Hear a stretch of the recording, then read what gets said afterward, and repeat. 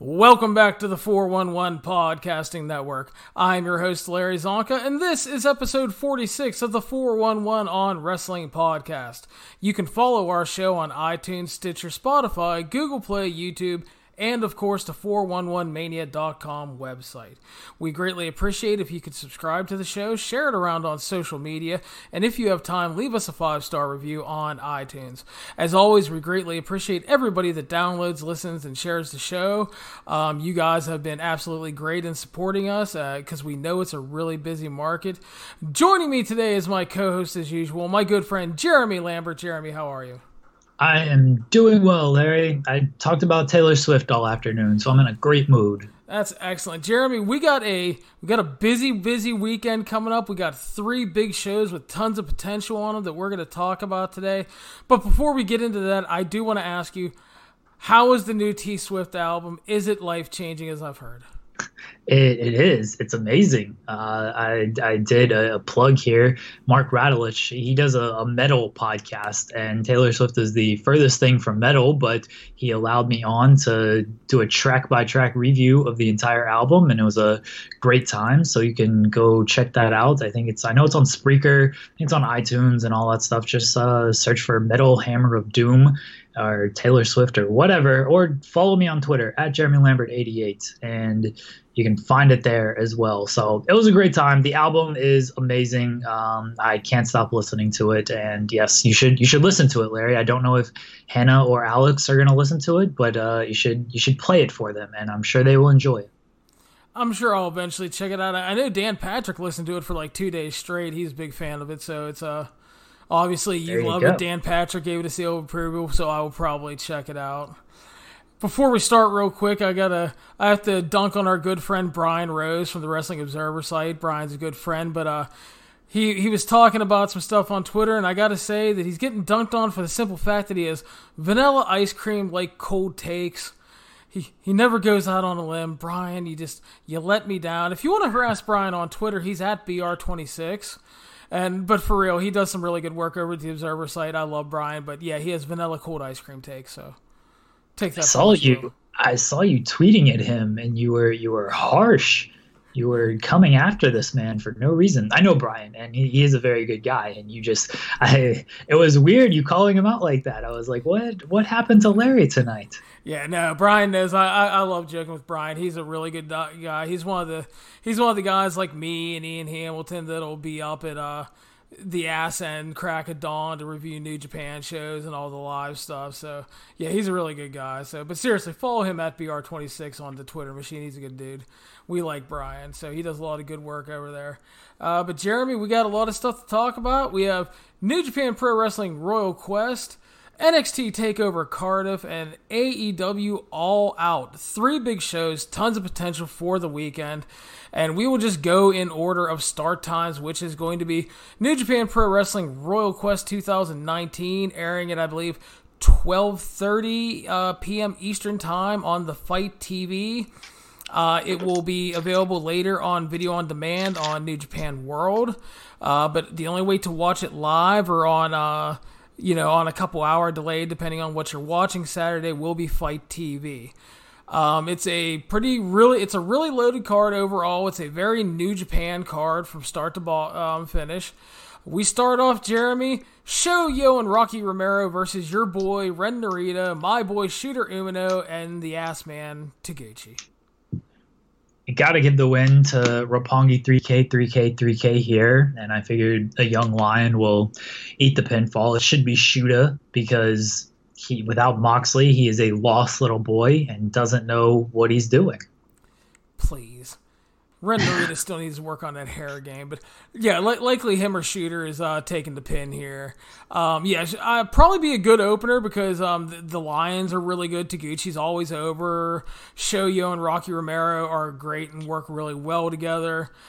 Should be, no problem for them to have a good match. And again, a perfect New Japan style card opener.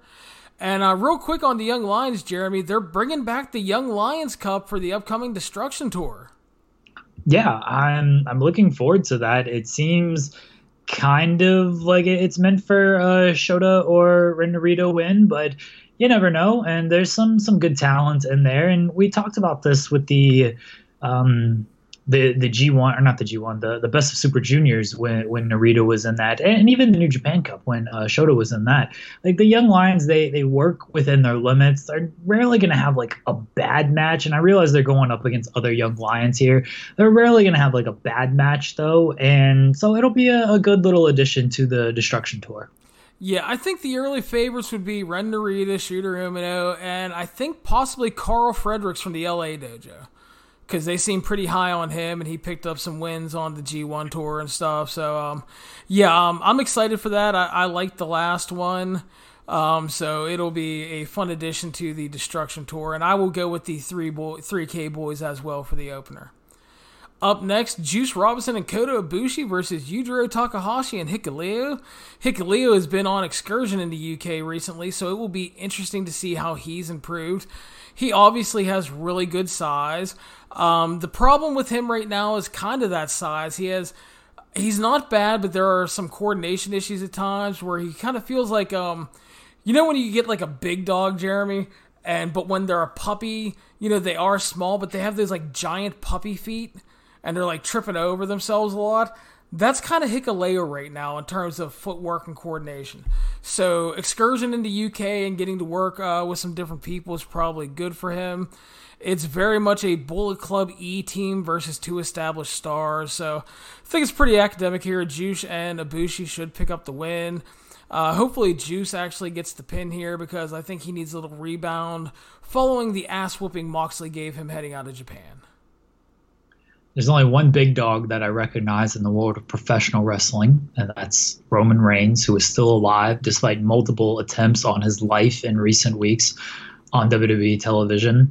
Juice and Kota, probably an easy win here. I'm with you that Juice should pick up the victory. Kota doesn't really need a pinfall, and Juice should come out in the opener and just beat the shit out of Shota and be like, where's your father at? He's nursing his elbow injury. He can't hack it. And then, that sets up the big third match with Moxley. I would actually be perfectly fine, like, after the opener, if they just Heyman into the second match and Juice came out and kicked the shit out of him. That would actually play really well. It's not a New Japan thing so much, but I wouldn't mind it at all. So, not a bad idea. Next up, Jeremy, a match with a ton of potential. Taiji Ishimori and El Phantasmo, the Junior Heavyweight Tag Team Champions, versus Will Ospreay and Robbie Eagles. This one, if you guys have been paying attention, Robbie Eagles was part of Bullet Club. He left with issues, following issues with Phantasmo, which led him to joining Chaos, which is a really good story overall, because Ospreay was the guy that wanted to bring him into New Japan after working with him in Australia. And then when Eagles came in, he ended up joining Bullet Club. And then on the Best of Super Juniors tour, you basically had Robbie Eagles trying to kind of do a fair play Yano thing. He didn't want to resort to all the Bullet Club tricks, and El Phantasmo was, more than willing to try to keep him on the dark side. They did the big face turn when they did the shows in Australia, and he's now reunited with Ospreay. Definitely a potential banger on paper. Really looking forward to this match. We unfortunately did not get to see the New Japan Cup. I think that's going to be out, the Super J Cup. Yeah. That's going to be out in September. And from what I heard, obviously Ospreay sounded like he killed it. Sounded like Phantasmo had a strong tournament. And we know Phantasmo cost, spoiler alert, Phantasmo wins. He cost Ospreay the matchup in the semifinals. So they've got the rivalry going. You set up the rivalry with Robbie Eagles thrown in there as well. Ishimori's obviously in there. So should be a great match. Ospreay is obviously going to bring it, being in the UK and everything. So I don't have an Eagles as well, and Phantasmo. I don't have really any doubts about this match. Yeah, and of course with Ishimori and Phantasmo being the junior tag champions, obviously a win by Ospreay and Eagles could set up a future rematch for the titles, which again, I think that is what's going to happen, because why not book more than one match between these four guys?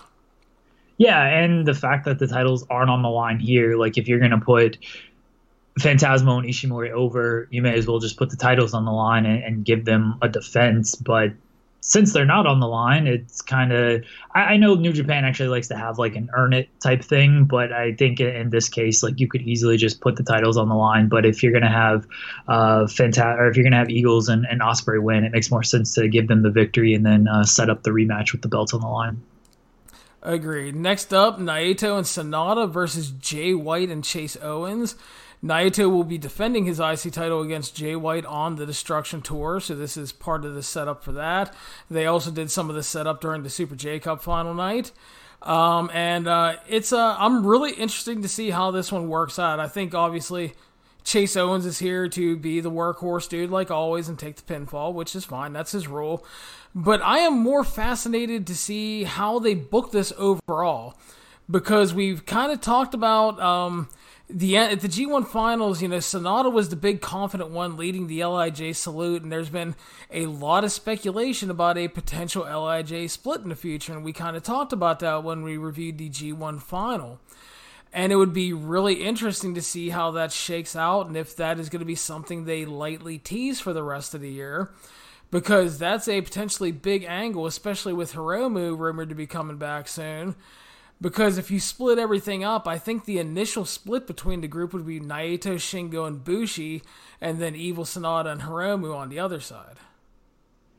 You've got to do something with Naito right now. He's not like cold or anything, but his spot in the pecking order has certainly been dropped from where it was. I mean, even at Wrestle Kingdom, but certainly at Wrestle Kingdom last year, where everyone thought he was going to get the title. And now he's like, I mean, he's obviously behind Okada. He's behind Ibushi. He might even be behind Jay White. Kenta is even kind of hot right now, and I don't know how long that'll last. But Naito has fallen back a little bit compared to, and I mean, Tanahashi's always going to be up there above everybody outside of Okada. So he's fallen back a little bit. I hope they do some type of LIJ split. I'm with you on this one. Like Sonata maybe picks up the victory over Owens, and that kind of, I don't know how he gets the victory as far as how the final sequence plays out, but they could easily work something where Naito is like, okay, like why did you do that type of thing, and it doesn't have to be as blatant as WWE will sometimes do it, where he steals the pinfall from his partner or anything like that. But with LIJ, you can see the subtle hints of something like that playing out. I figure Naito, it serves as a preview for Naito and White, since they're going to face in Destruction and Kobe. But overall, should be a good match. The LIJ guys are going to be over. Jay White is going to be booed out of the building, and Chase Owens is going to be there. Yeah, I think, I mean, it doesn't have to be super blatant, but you could do something to where, like, they're having a decent home stretch. Naito hits Destino, and then Sonata hits the moonsault and takes the pin. Right. Just something like that. But yeah, there's a lot of ways you can go. I'm really fascinated because I think the winners are pretty academic here with Naito and Sonata, because, Chase Owens is in the match. No disrespect to Chase. I like him a lot. He works really hard, and he's great in the tag matches. But, I mean, that's what he's here for. But, again, I'm really fascinated with the booking to see if they continue to lightly tease this and how far they're going to go with it. Chase Owens coming off a match where he was carried by the great Shane Taylor. That's right. The real best in the world. That's right. The Guerrillas of Destiny are going to defend their tag team titles against the winners of a Rev Pro tag tournament. It's either going to be Aussie Open, which is Kyle Fletcher and Mark Davis, or Shaw Samuels and Josh Bodum. And that is going to be determined Friday, I believe, sometime early Friday. So it'll be obviously determined before the Saturday show, but we're just going to kind of have to guess here. If I had to guess, I think Aussie Open wins, because I think they are the better team, have a better chance of having a good match with the Guerrillas of Destiny, because, we talked a lot, Jeremy. The Guerrillas of Destiny are a lot of times a very flat tag team. They don't do a lot of interesting stuff, but they did have those two great matches with the Briscoes recently, so obviously they can have good matches. So I think you put the best team in there with them, a team that'll be over with the Rev Pro crowd, and give them the best chance for a good match. I see the Guerrillas of Destiny keeping the tag titles. I just don't feel a title change with them yet. No, not against a Rev Pro team. New Japan has a very good relationship with Rev Pro, but it'd actually be great if they switch the titles, and then you can get a little bit of mileage out of these titles, because if Guerrillas of Destiny win, and I suspect it'll be Aussie Open as well. If Guerrillas of Destiny win, then I don't know who the hell they're going to face, because Sonata actually seems to be moving on to bigger and better things than the tag title division. So who the hell does that leave for Guerrillas of Destiny? Exactly. I mean, and again, like you said, I would not be opposed to a title change, because you could easily rematch on the Destruction Tour on one of the bigger shows, or you could save it for King of Pro Wrestling in October. I mean, you could easily do something interesting before World Tag League, and I wouldn't be opposed to it. I just don't feel it. Yeah, agreed. Next up is the Never Openweight Championship match. Our man, Big Tom Ishii, facing off with Kenta. I am excited for this because it has banger potential for sure. Ishii is coming off of an excellent MVP run in the G1. Kenta had a really good and strong G1 overall, and is coming off that awesome angle with the turn and joining of Bullet Club, the beatdown of Shibata sitting on his chest. That was just a great fucking angle, man. And I think it's going to be a great match here. Unfortunately, with Kenta just joining Bullet Club and that big angle, he's really hot right now, so that I think that makes Big Tom expendable here. So I see a new champion, Jeremy. It would make sense because Kenta, you're right, he is super hot after the turn. It would also suck because, I mean, I've talked about the Never Openweight title plenty of times. I wish they would give guys a run with this belt. I wish you would, and Ishii's certainly the guy to do it. I wish you'd have him face like juniors and guys from other companies, and just, you know, like make it almost an open challenge kind of thing, to where he can just have great matches with a variety of opponents, because that's what Ishii should be doing. But Kenta is super hot, so you don't actually want to beat him, it doesn't seem like, off of this turn. And so it seems like he wins, and he wins the title, unless you do some type of DQ finish where, I don't know, Kenta just snaps and beats the shit out of him with a chair, or who knows. They could book around it, but New Japan typically stays away from stuff like that, so that's why it just seems like Kenta will win. And I don't have a problem with Kenta as the champion, but my complaint about this title is always that no one ever defends it, and it almost feels like it shouldn't exist. Like, they need to establish some type of credibility with it. And maybe Kenta brings that credibility. Who knows? But he'll probably end up losing it at King of Pro Wrestling. Yeah, but yeah, I am definitely excited for the match, even though I do not want to see Big Tom lose. They're going to beat the shit out of each other. It's going to be great. Oh, I know, yeah. And that is like the best part about it. I mean, you know it's going to be just really good stuff. Next up, Jeremy, is your man, the Rev Pro undisputed British heavyweight champion, Zack Sabre Jr., facing off with the ace, Hiroshi Tanahashi. I go to you first, since you're the huge Zack Sabre Jr. fan. Can we get Taka back for this match? What are you doing, Taka? We're in Zack Sabre's hometown. We got to bring Taka back so we all know what time it is. So this is an official match. It's not, if Taka's not there, the title should not be on the line. I stand by that. Zack Sabre has not lost in months because none of these matches have been official. Looking forward to this match. Zack Sabre fucking rules. He's Tanahashi, and he works well with Zack Sabre because, first off, he's just a great seller. Like, he sells everything like it's complete death, and for some of his body parts, it might be complete death. And you know Zack Sabre doesn't give a fuck. He's going to bend the arms and the legs in ways they shouldn't be bent. Tanahashi is going to make it look like the arm or the leg is going to pop off at any moment, and then either Tanahashi makes his comeback, or he'll make some type of comeback, whether it's a comeback leading to a victory or Zack Sabre still ends up making him tap out. I don't know. I suspect Zack Sabre wins this, retains the title here, because Tanahashi, I mean, he probably needs a little bit of time off and stuff. But I'm looking forward to this match because these two have really good chemistry, and they can tell such a basic and easy story, but they're both so believable in their roles that I'm always into their matches. Yeah, ever since Zack arrived in New Japan, he's had a great on-again, off-again rivalry with Tanahashi. I mean, we all know Zack is a next-level just grappling specialist. Tanahashi has obviously changed his style up a bit due to age and various injuries. But somehow in there, Jeremy, the man has become an even better fucking storyteller. And he was already excellent. And it's like amazing how much better he's even gotten. I definitely expect these two to deliver another great match. They always work so well together. The crowd's going to be into it huge because it's in the UK and it's Zack Sabre time. I'm always excited for their match. This one is no different. I wouldn't rule out a Tanahashi win, but I don't think it's going to happen because I feel like they're telling the longer story with him. He's doubting himself following a disappointing for him G1, and that can kind of play into the match, and I think the submission master ZSJ will retain his championship. Yeah, the Tanahashi losing would make the most sense here because I'm with you on that kind of longer story of ever since losing to Jay White, Tanahashi has kind of been, he hasn't been, he hasn't quite been the ace, and that's where they're going with this, and I'm sure it'll culminate in some big way at Wrestle Kingdom and maybe even beyond that, but that's seemingly the story that they're telling, and so beating Zack Sabre doesn't exactly feed into that story. Agreed. And our main event of the evening is the IWGP Heavyweight Champion Kazuchika Okada versus the King Minoru Suzuki.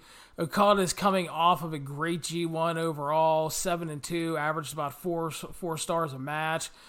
But the King is angry because he was excluded from the G1. He came back with a vengeance at the finals. He brutalized Okada, pinned him, demanded that he hand him the championship, which gives us our match here today. They have a really good history of delivering some great matches together, including a few draws where Suzuki more than took him to the limit. Suzuki works a lot of Rev Pro dates, and combined with Okada getting to work in the UK, should make for an absolutely great atmosphere. Suzuki is obviously, he's a badass. He feels fresh and re-energized after not working the G1, and it's been long enough since their last match that this feels really fresh, which I think is needed. I think we have another great match here. I think Suzuki will dominate a good portion of this to create drama in that title change, because the chances of a title change feel like almost zero. So you have to create the illusion that we're going to get one, and I think with Suzuki you can do that, especially in front of this crowd. I'll be interested to see how they play it throughout the match. At the end of the day, though, Suzuki is our challenger of the month. He's a roadblock on the way to Wrestle Kingdom. Okada should retain. I'm really looking forward to it, though. Should be great.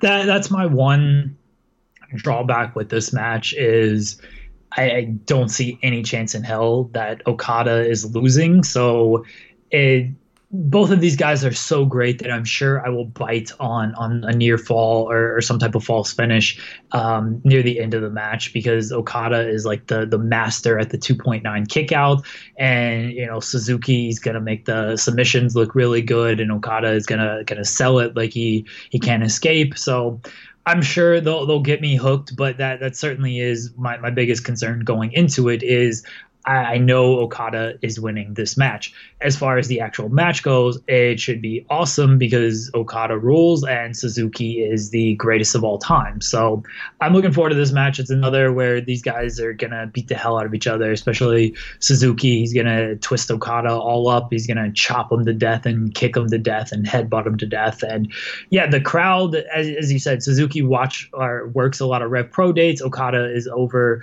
just about anywhere he goes. So the crowd should be red hot for this match, and that'll certainly help the drama down the stretch as well. Yeah, so that is Royal Quest, again, 12:30 p.m. Eastern Time on Fight TV. It's definitely a New Japan card. They're giving the UK a full-on New Japan card, which is great because that's what that was some of the early criticism with the US shows, that a lot of them didn't feel like New Japan shows. They were like New Japan with some guests, and they didn't really feel like what some of the fans wanted. So I credit them for giving them that card here. And we're going to stay in the UK, Jeremy, because we have NXT UK Takeover Cardiff. And this show looks really good on paper. Before we get into the matches, the big news for me is that Cesaro is going to attend Takeover Cardiff. And this has me fucking excited, because let me tell you, they're doing absolutely nothing with him on the main roster. He's obviously great. He's not getting any younger. So maybe a short sabbatical to the UK brand would be for the best. It gives him fresh matches. It adds star power to NXT UK. It gives them a fresh feeling, and we would get a ton of fresh singles matches. Walter, Pete Dunne, Tyler Bate, just tons of guys. And of course, you could always do the Kings of Wrestling reunion with Ono. So either way you go with Cesaro over there, the potential of him doing like a 6-month stint or so in NXT UK is super exciting to me. I cannot wait to see what happens with him. I'm pumped about the Cesaro news. I listened to the Edge and Christian show last week, and Edge was very high on Cesaro moving. He said NXT, with NXT going to USA, but he said that Cesaro could really benefit going there, and NXT could benefit from him.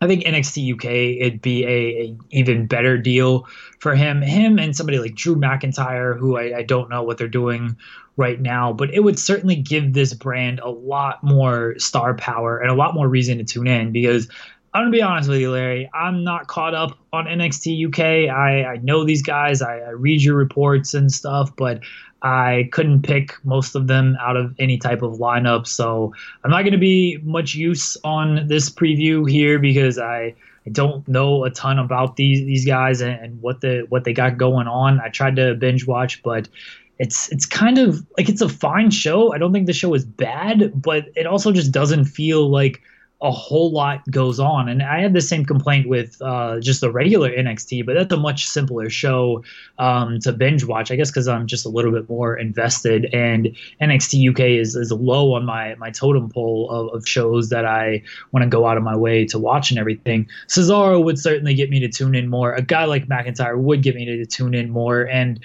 just utilizing more of the talent that they have. Like, Pete Dunne is not on this show. It'd be sweet. I saw him tweet at Cesaro, give me Pete Dunne against Cesaro on this show. Scrap Travis Banks and Noam Dar, please. I mean, I'm sure they're both nice guys. I'm sure it'll be a good match. I want Cesaro and Pete Dunne.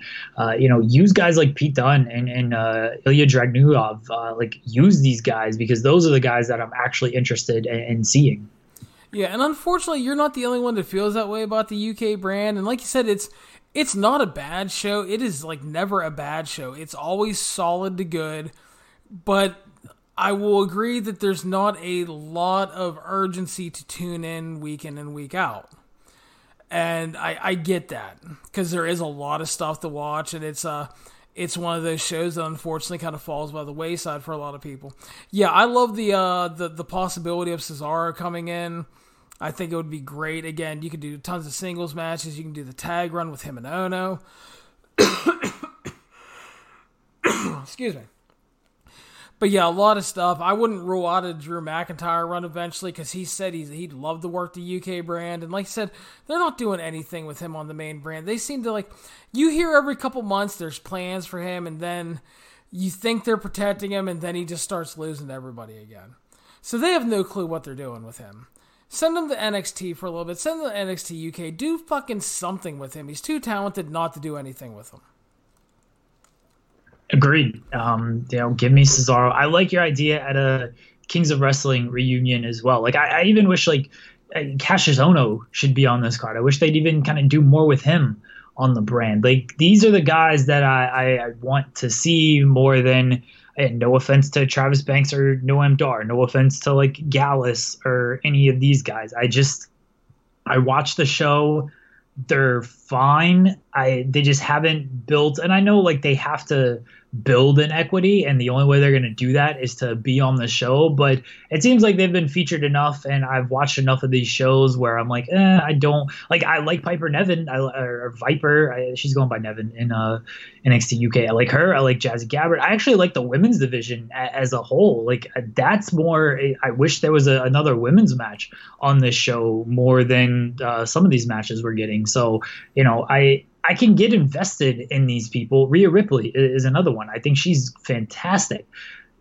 I can get invested in these guys. I don't a lot of these guys just aren't doing it for me. And so I'd rather see guys who I know are great and who I have a longer term investment with, who could elevate these guys as well. If you want to get a guy like Travis Banks or over, put him in the ring with Cesaro And then I will probably care a lot more about Travis Banks than him facing Noam Dar.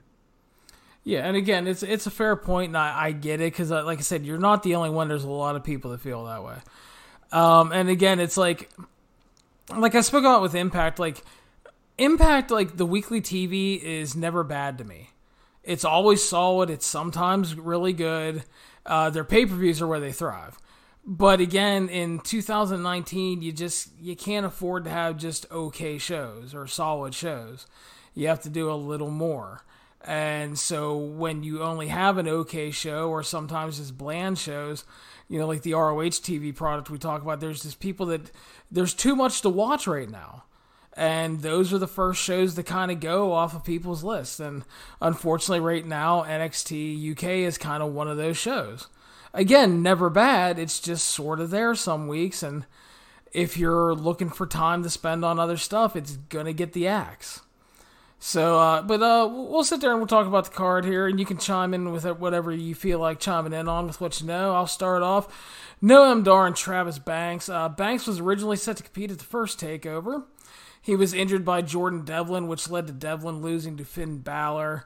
Banks came back, overcame, even got a championship shot against Walter, which of course he lost because Walter's the big fucking daddy and Travis Banks is not. He looks to get back on track here at his first TakeOver. Dar was in the Cruiserweight Classic, part of 205 Live. He had injury issues. He was in an odd limbo period for a while between 205 Live and NXT UK. He finally came back to the UK brand and started bragging about he did a short babyface run, then started bragging about he had a big contract, became an asshole again, and then said he was guaranteed a spot on TakeOver. Travis Banks earned his way into the match. Both are good. Banks has shown he can step up in bigger matches. They'll have a clear face dynamic here to play off of. Not the sexiest match on paper. I'm sure it'll be good. But I think Banks wins because I have Walter retaining in the main event. And you want to have a couple guys set up to challenge Walter. And you could eventually heat Banks up again and do that rematch down the line. Where's Jordan Devlin on this show? He's being relegated for no reason. Like that's another guy who I'm actually into, and a lot of that is just based off of he was in the ring with Finn Balor, and so he may have lost that match, but he came off like a bigger deal. Like, again, if you want to make Travis Banks, put him in the ring with a Cesaro or a Drew McIntyre. Even if he loses, I will feel more invested in this guy. I don't care about Noam Dar. He got on television because he said Alicia Fox instead of Alicia Fox. And like that's his biggest claim to fame. Fair enough. Yeah, and the problem with Devlin that pisses me off is like I've watched a good bit of his outside of WWE work, and he's had some absolutely fucking excellent matches. And then like they burned the Walter match already. And it was like it was really good, but it felt like such a non-important match when it could have been so much bigger. And that really pissed me off. It feels like they don't know what to do with him. He's basically in a holding pattern where he's complaining about that he should be the number one contender and he should be getting shots and all that stuff. So, yeah, it's annoying. I wish he was on the card, but he is not. I guess Travis Banks win. I don't know who's going to win this match. Like, Travis Banks. Okay. Next up are the NXT UK Tag Team Champions, the Grizzled Young Veterans versus Gallus versus Mark Andrews and Flash Morgan Webster. Grizzled Young Vets have been Tag Team Champions since January when they beat the British Strong Style. They've controlled the tag team division. They've claimed to be the locker room leaders and best tag team in the business. Gallus was the kind of big faction in NXT UK for a while. Joe Coffey even got a UK Championship match. But things changed when Walter arrived, won the title, and then Imperium basically took over in that role. So Gallus has just been sort of dudes. They look to remain relevant here as Mark Coffey and Wolfgang challenge for the tag titles. They made the challenge. Mark Andrews and Flash Morgan Webster got involved. They won singles matches. They got into this match. Probably be a really enjoyable match. I like everybody involved for the most part. Gallus a little less than the others. But I think it'll be fun, and I think that I think we will get a tag title change to Mark Andrews and Flash Morgan Webster here. Because I think we need babyface champions right now, because I think later on that Imperium's Fabian Eichner and Marcel Barthel will win the tag team titles from them and eventually feud with Mustache Mountain. So I'm going title change to Mark Andrews and Flash Morgan Webster with some future booking in mind. Yeah, where's Barthel and Eichner? Like, those are two more guys that I actually enjoy, and they're not on this card. I'll take your word on how good this match will be and the title change. I feel like it should be a title change as well from what I've seen from Grizzled Young Vets. Like I like their match against Mustache Mountain at the first takeover. Like their title run hasn't really done anything for me. And again, I'm not watching weekly, so I'm not the best judge on this, but I can't say like it seems like they've really lit the world on fire. So sure, Flash Morgan and Mark Andrews wins, and yeah, get the titles on Eichner and Barthel because they're actually good. Yeah, I'm disappointed they're not on the card as well, but I think that's more of a long-term booking thing. So next up is Mastiff versus Joe Coffey in a last man standing match. They did a build to this one almost identical to the Mastiff Eddie Dennis feud for the first NXT TakeOver, where they brawled a lot and basically were put on an even playing field.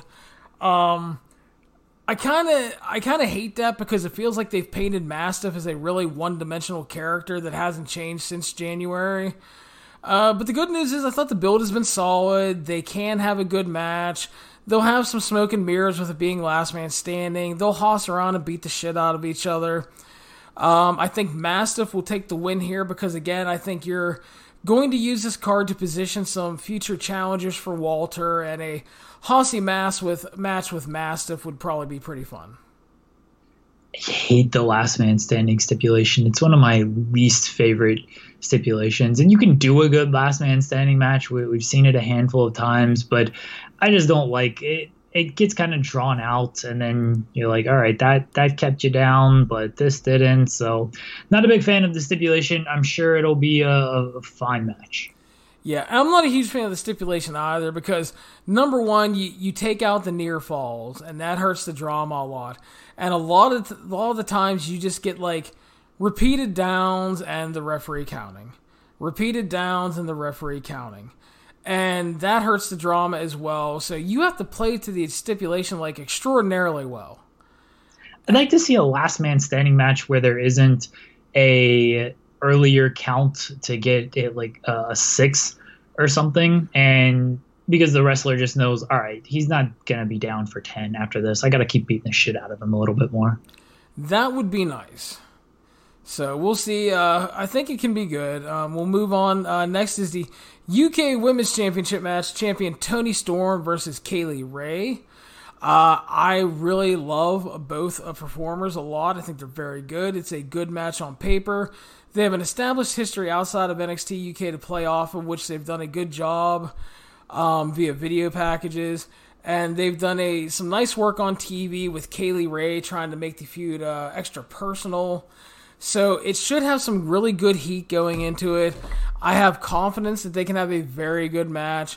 Toni Storm has been champion since January. And I think that we can see a title change here and an eventual feud with Kaylee Ray facing off with another familiar opponent in Piper Niven down the line. This is a match, the first match that I actually know a little bit about and I'm looking forward to because I am a fan of Toni Storm, and from what I've seen of Kaylee Ray during this feud, I've become a fan of her. I like this feud. It's simple in the whole like personal attack kind of thing, but they are friends. They do have a history. So Kaylee Ray digging at her friend with kind of personal shots certainly is a way to, build a feud and kick off a feud and lead into a match, because it makes Toni Storm hopefully kind of approach the match differently. Instead of, all right, I'm just going to have a good competitive match with my friend. It's almost like a mind games type thing as well. So there's a lot of different directions that they can go with the actual match here. I think it should be a good match. I feel like Toni Storm is going to retain, but Again, you know the brand better than I do. A Kaylee Ray win and setting up a Piper Niven feud, not something I'm against. Yeah, I wouldn't be surprised if Toni Storm retained, but I think we will see a title change. I think we get 2 title changes here because we really haven't had any, and it feels like the time to me, trying to mix things up. Plus, you're bringing Cesaro in, and there's a lot to play with. And our main event is the UK champion Walter versus Tyler Bate. I've really loved the build to this. You had Walter coming in, beating Pete Dunne for the title, Imperium forming, they ran wild on British Strong Style. Walter hospitalized Tyler Bate, and then he destroyed Trent Seven when Trent Seven went for revenge on young Tyler being sent to the hospital. On paper, this looks like an excellent main event. They've worked together in the past and had bangers. They play the rules really well because Walter is an awesome asshole bully that does not care. Bate is a tremendous babyface, tremendous of amazing feats of strength. And basically, without a doubt in my mind, the match of the show, possibly the match of a loaded weekend because, as we already talked about, we have Royal Quest, and we're going to talk about All Out here in a little bit. So that's how much potential I see in this match. I think it could be absolutely tremendous. The story's strong, the performers are great. I think Bate will make a great challenger that fans can get invested in, but I just don't see him winning a title here. I think the Walter run is still in its infancy. Agreed. I'd be pretty surprised if Walter lost the title here. But as far as match goes, this certainly feels like a bigger match than the first UK takeover with Pete Dunne against Coffey, just because. No offense, was it Joe Coffey? Yeah. Or was it Mark Coffey? Okay. It was Joe. No offense to Joe Coffey. He didn't feel like the biggest star in the world coming into that match, especially compared to Pete Dunne. But Tyler Bate, former champion, first ever UK champion. Walter, current champion. These are 2 established guys, 2 guys who, yeah, as you said, they got the chemistry with each other from various independent shows. So I think this match should rule. The crowd's going to be really into it. Walter, he's awesome. I love his style, the way he just beats the shit out of people, the way he is, as you said, like a bully. And Bate is certainly a much smaller guy, but he's a smaller guy with a big belief, and that plays into this as well. Big, strong boy. So I think this match, it could steal the weekend. Honestly, there's a lot of good matches this weekend, but Tyler Bate and Walter could certainly do it. And then Cesaro's going to come out and stand face to face with Walter, and they're going to fuck at some point. Yeah, that would be awesome. Definitely an awesome match. The most funniest thing was on it was on NXT UK last week. They had footage of Walter at the WXW training facility, and it looked like a fucking German snuff film. Because he's sitting there slapping these kids around, and he's like, "Are you Tyler Bate? Do you want to be a big, strong boy?" And he's just like slapping the shit out of these dudes, and like, I was like, "What the fuck?" Almost, but it was hilarious in a good way. But yeah, I'm definitely looking forward to this match. It should be awesome. Yeah, definitely weekend stealing potential, just because both guys are absolutely great. Looking forward to this, and I think with ease this steals the NXT UK show. Yeah, I don't think there's really anything else that's gonna top it. I'm sure this card will be very good because even if you're not familiar with these guys, like, wrestling is in such a good place, and the NXT brand is so strong, whether it's US or UK, that it's probably going to be a very good show. But I don't see anything coming close to topping Walter and Tyler Bate. I hope Walter hits the 619 because he gets called Dominic Mysterio. Yeah, oh god, yeah, that'd be great. So, but yeah, that is the preview for our NXT UK Takeover Cardiff show. 411 will have live coverage Saturday afternoon with me at the helm of that. And next up, Jeremy, another potentially great card, AEW All Out. The return of AEW to pay-per-view. Got a pretty loaded card overall. We'll start with the buy-in stuff. The Women's Casino Royale to crown a number 1 contender for the Women's Championship. We don't know all the competitors at this time. There's rumored competitors. There's a couple confirmed. We're going to have like Jazz, Nyla Rose, Britt Baker, Allie, Brandy Rhodes, Yuka Sakazaki, Teal Piper, which is Roddy Piper's daughter, Big Swole, which is Ariel Monroe, Cedric Alexander's wife, and Sadie Gibbs from the UK. Those are pretty much like the names we know.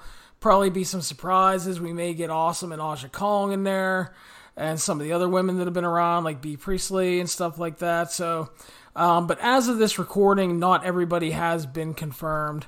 The Casino Royale, if you guys don't know the gimmick here, it's 21 wrestlers. It's a kind of a Royal Rumble gauntlet style matches. It begins with 5 wrestlers in the ring. Every 3 minutes, a new wave of 5 join the match. The lucky 21st wrestler gets the final solo entrance. Eliminations are over the top rope. Both feet hit the floor. Winner is the top contender for the AEW Women's Championship.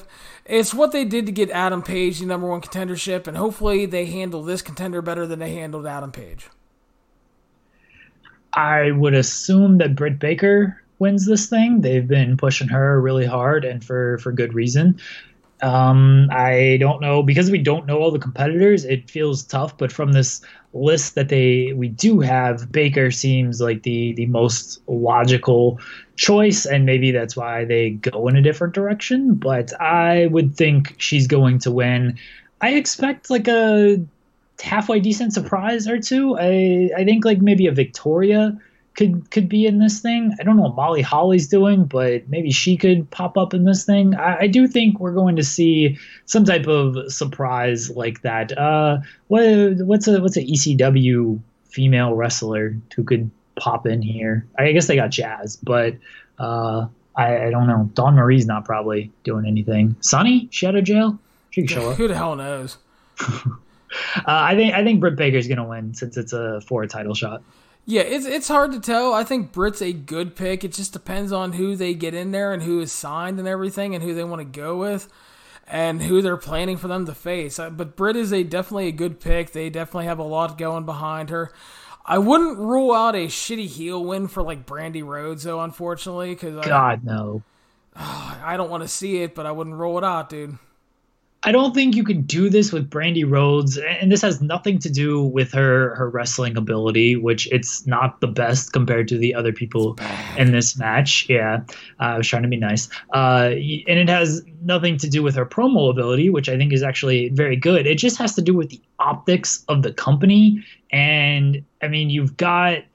Like, Omega's in top spots, the Cody's in top spots. Like, the 4 executive vice presidents are in these top spots. And then if Brandy is going into that first show as a title challenger, it's like, all right, you're booking all your people here to just take over. And I get these are, especially the 4 executive vice presidents, like those are the 4 biggest stars outside of Jericho and Moxley. So on some level, it does make sense that they should occupy these top spots. Brandy, I don't think is that star, and she certainly isn't the person to carry this women's division as a wrestler. I think if they do that, it almost has Baron Corbin like go away heat potential, and I feel like this company is smart enough to realize that. I would hope so, but I mean, we will find out.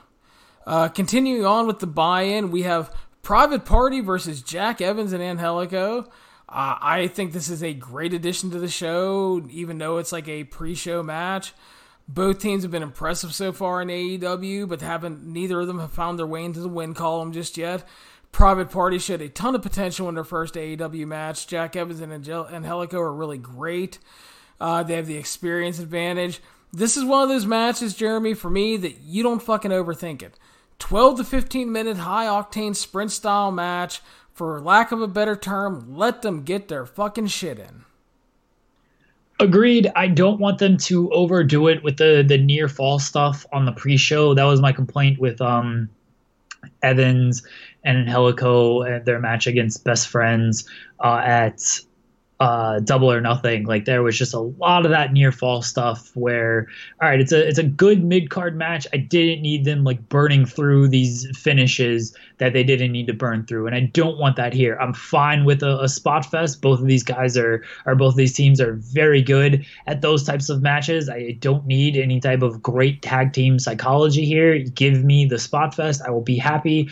Just don't be kicking out of fucking assisted burning hammers and stuff, and I'll be okay.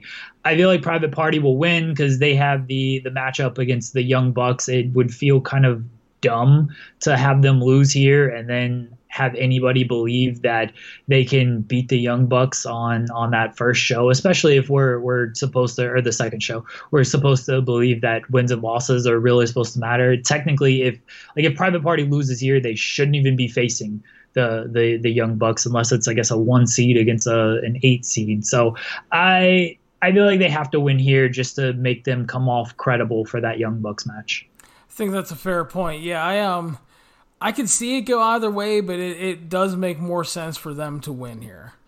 So moving on to the main card, we have SCU, Christopher Daniels, Frankie Kazarian, and Scorpio Sky battling the Luchasaurus, the Jungle Boy, and Little Marco Stunt. I think it's a good addition to the card because SCU are a great veteran team. They're over, they can work with anybody, and they can still have high caliber matches. I love the Luchasaurus and Jungle Boy. They are a fun pairing. I'm not totally sold on adding Marco Stunt to the group because I kind of like Luchasaurus and Jungle Boy by themselves. Marco Stunt can do some fun little things. I find him hit and miss as an overall performer, but he's in there. It'll be kind of fun to watch like Frankie Kazarian play like monster heel against him though, because like he never gets to do that against anybody. So I hope like Frankie Kazarian like fucking choke slams him like 8 times. That'd be great. The Luchasaurus, Jungle Boy, and Marco Stunt, no wins for them so far. SCU has found wins in AEW, so I think it could be a good and fun match. I think the underdogs might take this one with the Luchasaurus, Jungle Boy, and Marco Stunt winning, Jeremy. This is a strong kickoff match because everyone is into the SCU act. So they come out there, they say it's the worst town they've ever been in. The crowd cheers along. And then they like the Luchasaurus, Jungle Boy, Marco Stunt trio. So guys can hit their spots and stuff, and it'll probably be a good match. I knew Marco Stunt was tiny. You watch him on Being the Elite this week, and then you got the cameo with Morrison and Taya there. And he is like small compared to Taya Valkyrie. And I'm like, oh my God, this man really is super tiny. And this is another, I think he's fun. He's fun to watch. I have no issues with that. It's just when you see him next to other people who you think are really tiny, you realize just how small this guy is. And I'm sure next to Luchasaurus, we've seen it before, and we'll see it again here. But, man, this guy is just so small. I think they'll win it as well, even though I feel like SCU should probably win. And Marco Stunt should maybe take the pinfall because you almost want to protect Luchasaurus and Jungle Boy since they seem to be like they're going to be a regular team. And Marco Stunt's just kind of be all right, he gets into a trios match every now and again, but he's just kind of more their little, the pet of the pets, I guess. I would be fine with SCU winning if it meant that Luchasaurus ate Marco Stunt after the match. Just because, like, that'd be great. That'd be fine. Yeah, that'd be a cool angle. I love that, like, on Being the Elite, that, like, the Luchasaurus, because, like, dude is a smart guy in real life, but he speaks like a fucking college professor. He's all eloquent and shit while he's wearing this mask and carrying Jungle Boy on his shoulders and stuff. They've got a good little thing going. Like, I like the pairing of Luchasaurus and Jungle Boy. Marco Stunt, I'm with you. He doesn't detract from the group, but I also don't think he really adds much to it either. And so that sort of just puts him in a weird position. So I don't know. Marco Stunt, I don't have an issue with the guy. I'm not a, cornet ranting and raving. The guy's too small and it's not believable. I think he's fun for what he does. I just don't see he just kind of is who he is, and I don't know if he can ever kind of break past that level, even though I think it'd be kind of cool if he did. But his size is certainly going to be a detractor in a lot of ways moving forward. Yeah, again, I want to see like 8 Frankie Kazarian choke slams. That'd be cool. That's the thing you can do with Marco Stunt too, is you can have a guy like Scorpio Sky or Frankie Kazarian or Christopher Daniels, where they're not big guys themselves, but Marco Stunt's in there, and so they look like giants, so they can wrestle kind of more a giant style, and it's that is a benefit of Marco Stunt. Agreed. Moving on, I'll get some ladies action here, Jeremy. Hikaru Shida versus Riho. I think we can agree that overall the booking of the AEW women's division has not been perfect. Like the handling of Allie so far and some of the Brandy Rhodes stuff. But I do like a lot of the talent they have involved. We talked about Britt Baker earlier and some of the others. And I do love the Joshi element that they're bringing into, because, like there's a lot of people like in WWE that they like Asuka and Kairi Sane and stuff like that, but they're also frustrated that they never get to see them do anything good. So if you're a fan of Japanese women wrestlers and you see this match, this might be something for you. So that's kind of why I love this match. I really like both performers. You have Shida's making her return after Double or Nothing. She actually teamed with Riho and at that event and stuff, and then Riho stuck around, picked up a win in the triple threat, then lost in a tag. So I think the winner here, you can make an argument, will be in play for an eventual title shot, possibly even on that first show. So I think it's a toss-up. And with that being the case, I don't really know who to pick, but I will go with my heart and pick my future ex-wife and go with Hikaru Shida. My biggest complaint with the AEW women's division booking is that they're just like in matches. There's no real story or meat to these matches. Like, you've got Riho and Shida in this match, and as you mentioned, Shida was there for the trios match on the first show and then hasn't been seen. Riho's been around and she's got some wins, she's got a loss, but why is this a singles match? Why, like, what is the point of this being a singles match? There's no real reason to it. There's no real story or heat behind it. And the same thing with the Battle Royal. It's a way to get a lot of people on the show, and that's fine, and then put them into a number one contender spot. It's been reported that this is a number one contenders match as well, so it certainly would make sense that the winner of this match meets the winner of the Battle Royal to crown the first champion. But that's been my issue with the women's division, is that they've just been matches. Britt Baker gets put into a tag match after winning the Fatal 4-Way match, which is supposed to be a big win, and then she loses the tag match, and then you've got people who you only see once, and there's just no real meat behind these matches or story behind these matches, and so it's tough to get into. As far as the match goes, it'll probably be good. They'll probably get some time, and I think Riho will win. Fair enough, and you're definitely right. It goes back to the whole, the women's division has been far from perfect. Again, we have some good performers, we have some good bones there, but it doesn't feel like they've invested into, like you said, the storytelling or reasons. Tell us exactly why, make sure it's clear why they're facing, and give us a little more reason to care. I mean, sometimes a good match on a show is sometimes just a good match on a show. But again, you're trying to attract a new fan base, and some people need story. They need a reason.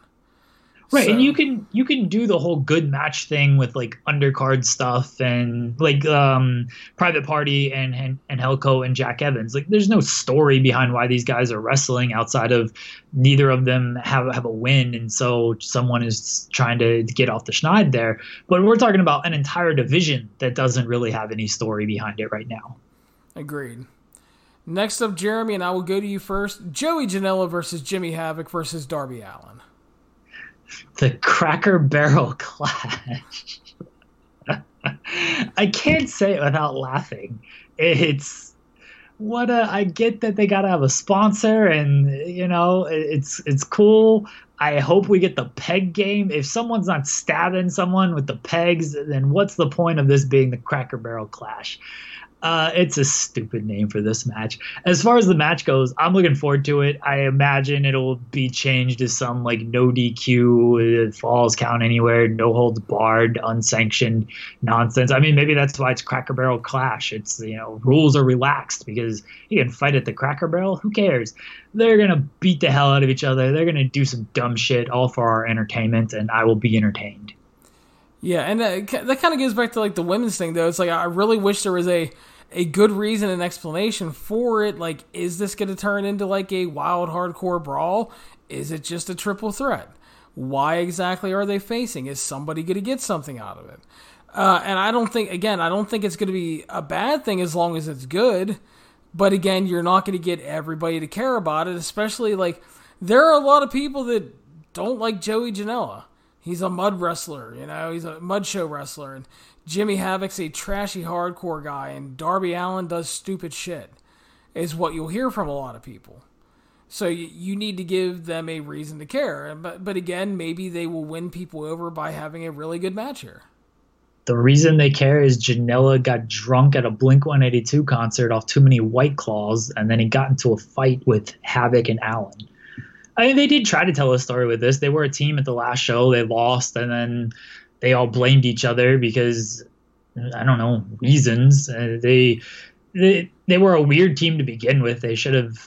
That was another one of those things where they were just kind of thrown together to set something up, and it wasn't the greatest explanation in the world, but they made something out of it, and they had fun with the Enzo Blink-182 thing. So at least there was that. There's more story behind this match than the women's division, and hey, I'm fine with these guys killing each other for our entertainment. I don't mind Janela's style. I'm not a big deathmatch fan. I could live without the light tubes and all that stuff, but Janela, at least in AEW and even in some GCW stuff, doesn't go too far. And Havoc and Allin, like they kind of do the same thing. Allin doesn't really go that far either. He just kind of takes really stupid bumps, and Havoc can go that far, but I don't think you're going to be seeing light tubes in AEW. No, but you may see Jimmy Havoc being cut up with a fucking pizza slicer like he was in MLW.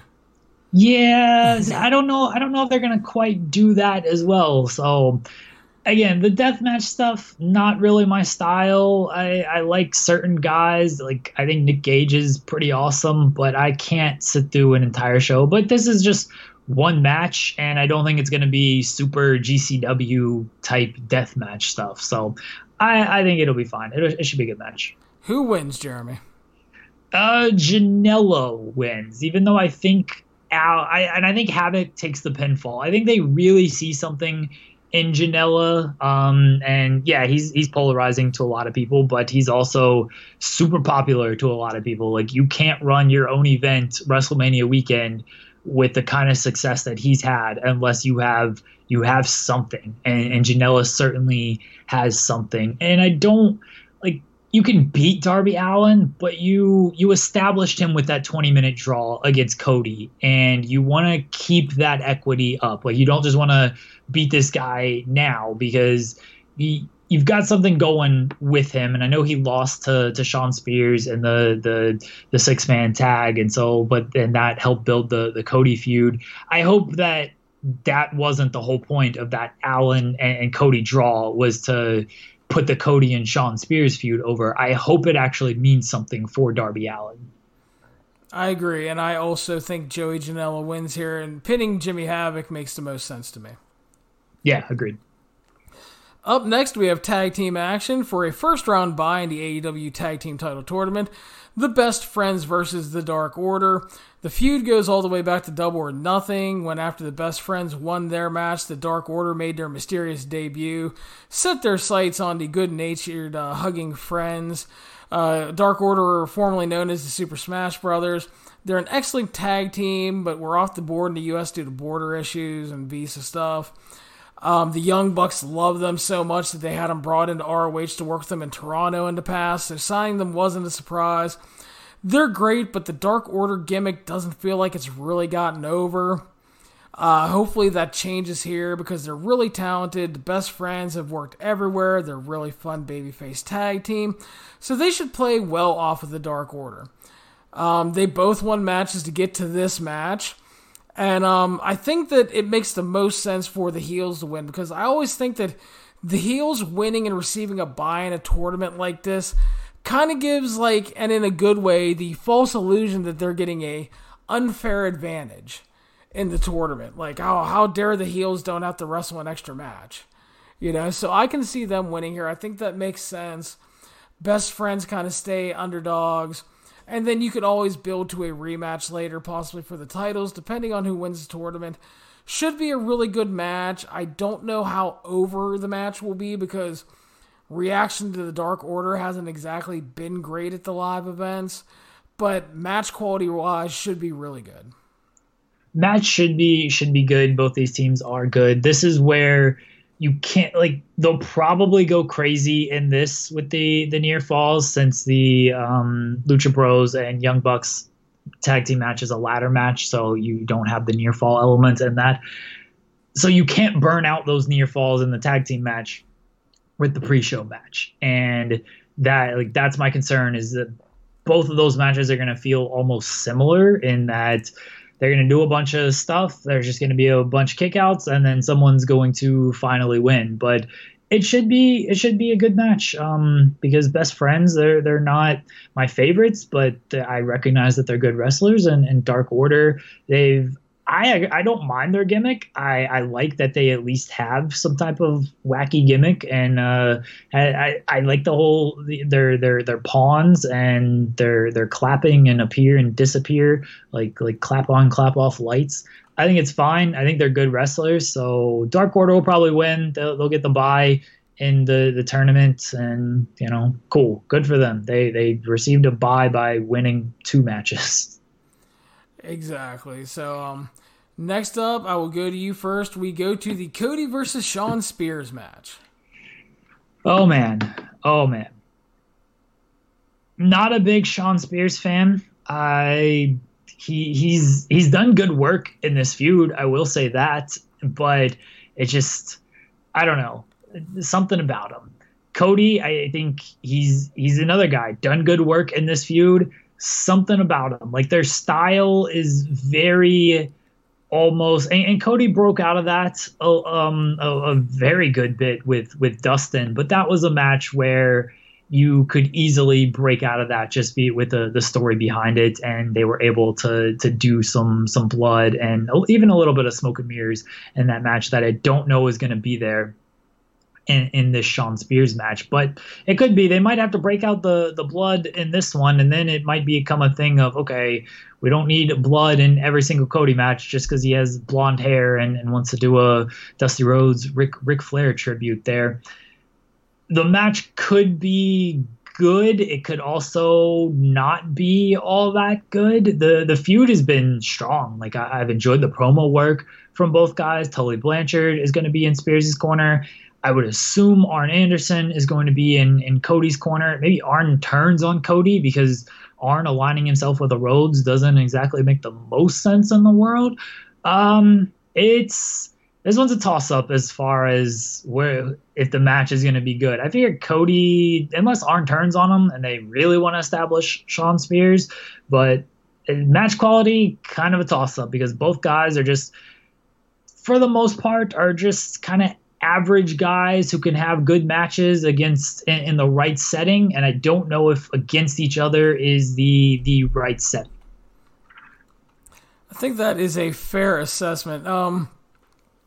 A lot of people may not know, but the story between these guys actually goes back pretty far into WWE developmental when they were in OVW. Cody has credited Shawn Spears for years for helping him when he was super green to not only improve and get over, but to actually make it into the company. So in no way was Shawn Spears to AEW a shock when news broke that he wanted out of WWE. He wasn't being used, thought that he was capable more, and while he's not a dinosaur by any means, he knew that if he wanted a chance for more, he had to move on because he's 38. Cody, I think, felt a debt of gratitude, brought him in, And the feud basically started because Cody basically insulted him in an interview by, calling him a solid hand. And that led to the Spears turn and chair shot after the draw with Darby Allin. It sets up the blood feud here. And it also brought the return of Tully Blanchard Enterprises, with Tully Blanchard mentoring Spears and him playing the role of James J. Dillon, which I think is really cool, actually. As you said, they've done some really nice stuff on the Road 2 shows. I've largely enjoyed Cody's AEW run so far. I appreciate his focus on storytelling, and this will be a heavy storytelling match, and he's largely left the circus at home, which he did not in ROH, which was a big problem with me.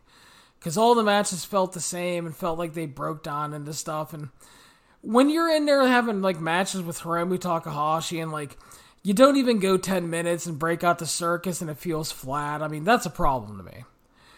So I think it's safe to say this is the biggest match of Shawn Spears' career. It's the most important. It's his chance to step up, deliver on a big stage, and I think more importantly than anything, to show that he can be more than just the 10 guy. Because that's what he is to most people. He's the 10 guy from NXT that didn't make it on the main roster and married Peyton Royce, which that's his best accomplishment. I mean, he could win the AEW World title, and marrying Peyton Royce is still his best accomplishment. So I'm fascinated to see if he can step up here and if he can really deliver, because if that's the case, I mean, that's obviously a great thing because he has tons of experience. He'll be great to work with younger guys. He's shown that he's a good heel so far, but we just don't know if he's going to deliver in the ring.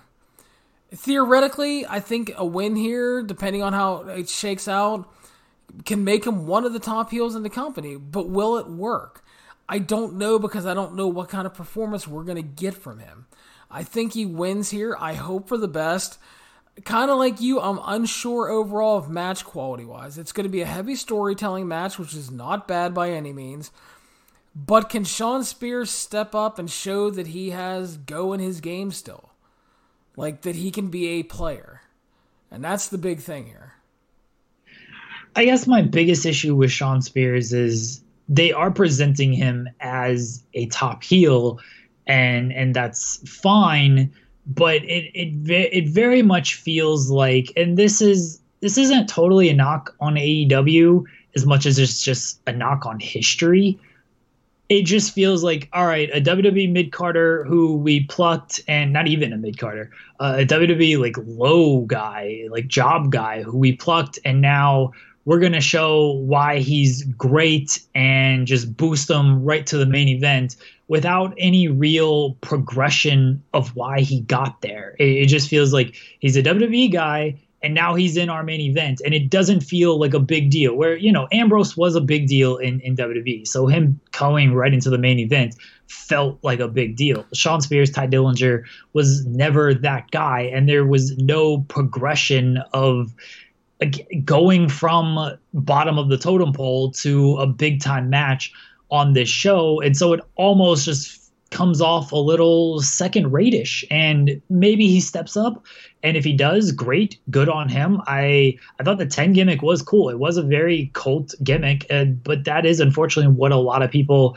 identify him as, and again, I think he's done great work on this feud. I love the Road 2 shows. And even some of the Being the Elite, when they cut serious promos and don't do the comedy stuff, which is mainly on the Being the Elite shows, and some of that stuff is still good, but there's serious promo stuff. I'm sure we'll talk about this Omega promo, but the Cody promos have been great. The Brandy promo in this feud was really good. The Shawn Spears promos have been really good. The backstory is there to that. I guess my biggest complaint really is that he's a WWE guy that didn't have any success, and now he's presented as a top heel in AEW because he hit Cody with a chair, and it just doesn't feel like there's a real progression there of him going up the card, and it just comes off as not as good because, hey, here's it feels almost Impact-ish. Here's a mid-card WWE guy, now he's our world champion. To be fair, I think you should label it more TNA-ish because Impact really hasn't done that so much. That was a TNA staple back in the day. Yeah, I was actually saying, like, I know the name is now Impact and it's no longer TNA, so I'm gonna piss off the fan base regardless. Either I call it TNA and they're like, well, it's Impact Wrestling now, or I call it Impact and it's those are the TNA days. So I slip every once in a while too, because like TNA was around for so long and I covered it for so long that it's just habit, so I understand. Look, when I'm doing SEO work, I still put TNA Impact. I know people still Google that shit. No one actually knows what it's called nowadays. Fair enough. Yeah, and I definitely get your points about Spears, and I think they're completely justified. I'm curious to see if they can make it work, and I'm curious to see if he can step up, because, I mean, if he steps up and delivers, I mean, it's fine, but, like, if he just goes out there and he's just, like, the 10 guy being mean and just having like a really bland match, I mean, that's just no fucking good. Yeah, and I'm with you on Cody, his AEW work. The Dustin match was obviously great. The Darby Allin match was very good. The Young Bucks tag team match, that went a little too long for me, but for the most part, he hasn't been like ROH Cody and that Cody, or even New Japan Cody, where unless he was wrestling Omega, Okada, or Ibushi, like even that Cody wasn't very good. So I'm glad that he's taken a different approach with AEW, and this match might be largely on him to kind of make his opponent look really good. It's a big match for both of them, honestly. We'll see what Spears has, and we'll see if Cody can have a really strong match where he's not working with a super worker, or even though or somebody like Darby Allin who's going to bump around and completely kill himself in the name of entertainment, or a real true backstory with the Dustin and the Blood Brothers type thing, even though this is a blood feud. And I think with Tully being there and with whoever Cody has, there will be even those smoke and mirrors there with those guys getting involved. So if you had to guess, Cody doing the blade job here? I think so. Honestly, I really do. Yep. And I hope he does not make this a habit. Yeah, he's definitely been willing to gig in the past, so I think that will happen here. So we will move on. Again, it'll be interesting to see how it shakes out. I'm not totally... I know a lot of people want to... I mean, and you're not. I'm not. I don't mean you, but I know there are a lot of people that just want to shit all over the match right away. And I think they have a good backstory. I think Cody tells a good story when he's in that mode. But it's all going to be on if Shawn Spears can step up, you know? And that's what I'm curious to see. That's kind of what fascinates me about it. So we will move. It'll be an average match at worst. Like even if it's not a good match, they'll still turn in like an average performance. Yeah, and unfortunately for Spears, he needs much more than that. Yeah, he does. So we will move on to tag team actions. Escalera de la Muerte, the Ladder of Death match. AAA tag team champions, the Lucha Brothers, defending against the Young Bucks. Jeremy, I go to you first. I mean, the big question is Phoenix's leg.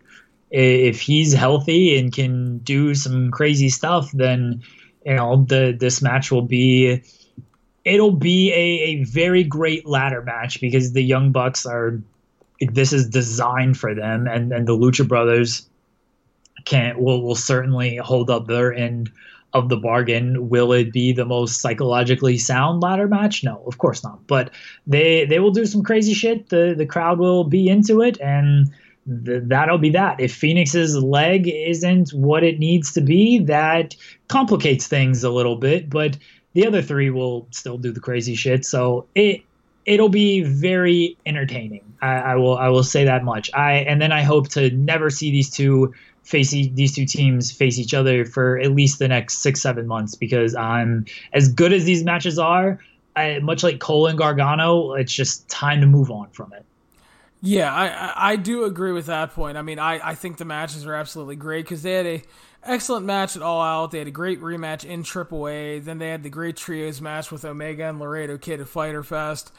Obviously, the matches are great, but like you said, I don't need to see it every month. I mean, I love great matches, but I don't want to see the same thing all the time, especially with such a loaded tag team division.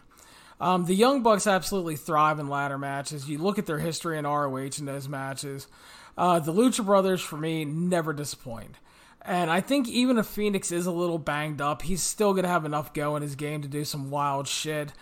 And I think that this is going to be probably, I think if I had to guess, this would be the match of the show. I think we're still going to get something rather spectacular.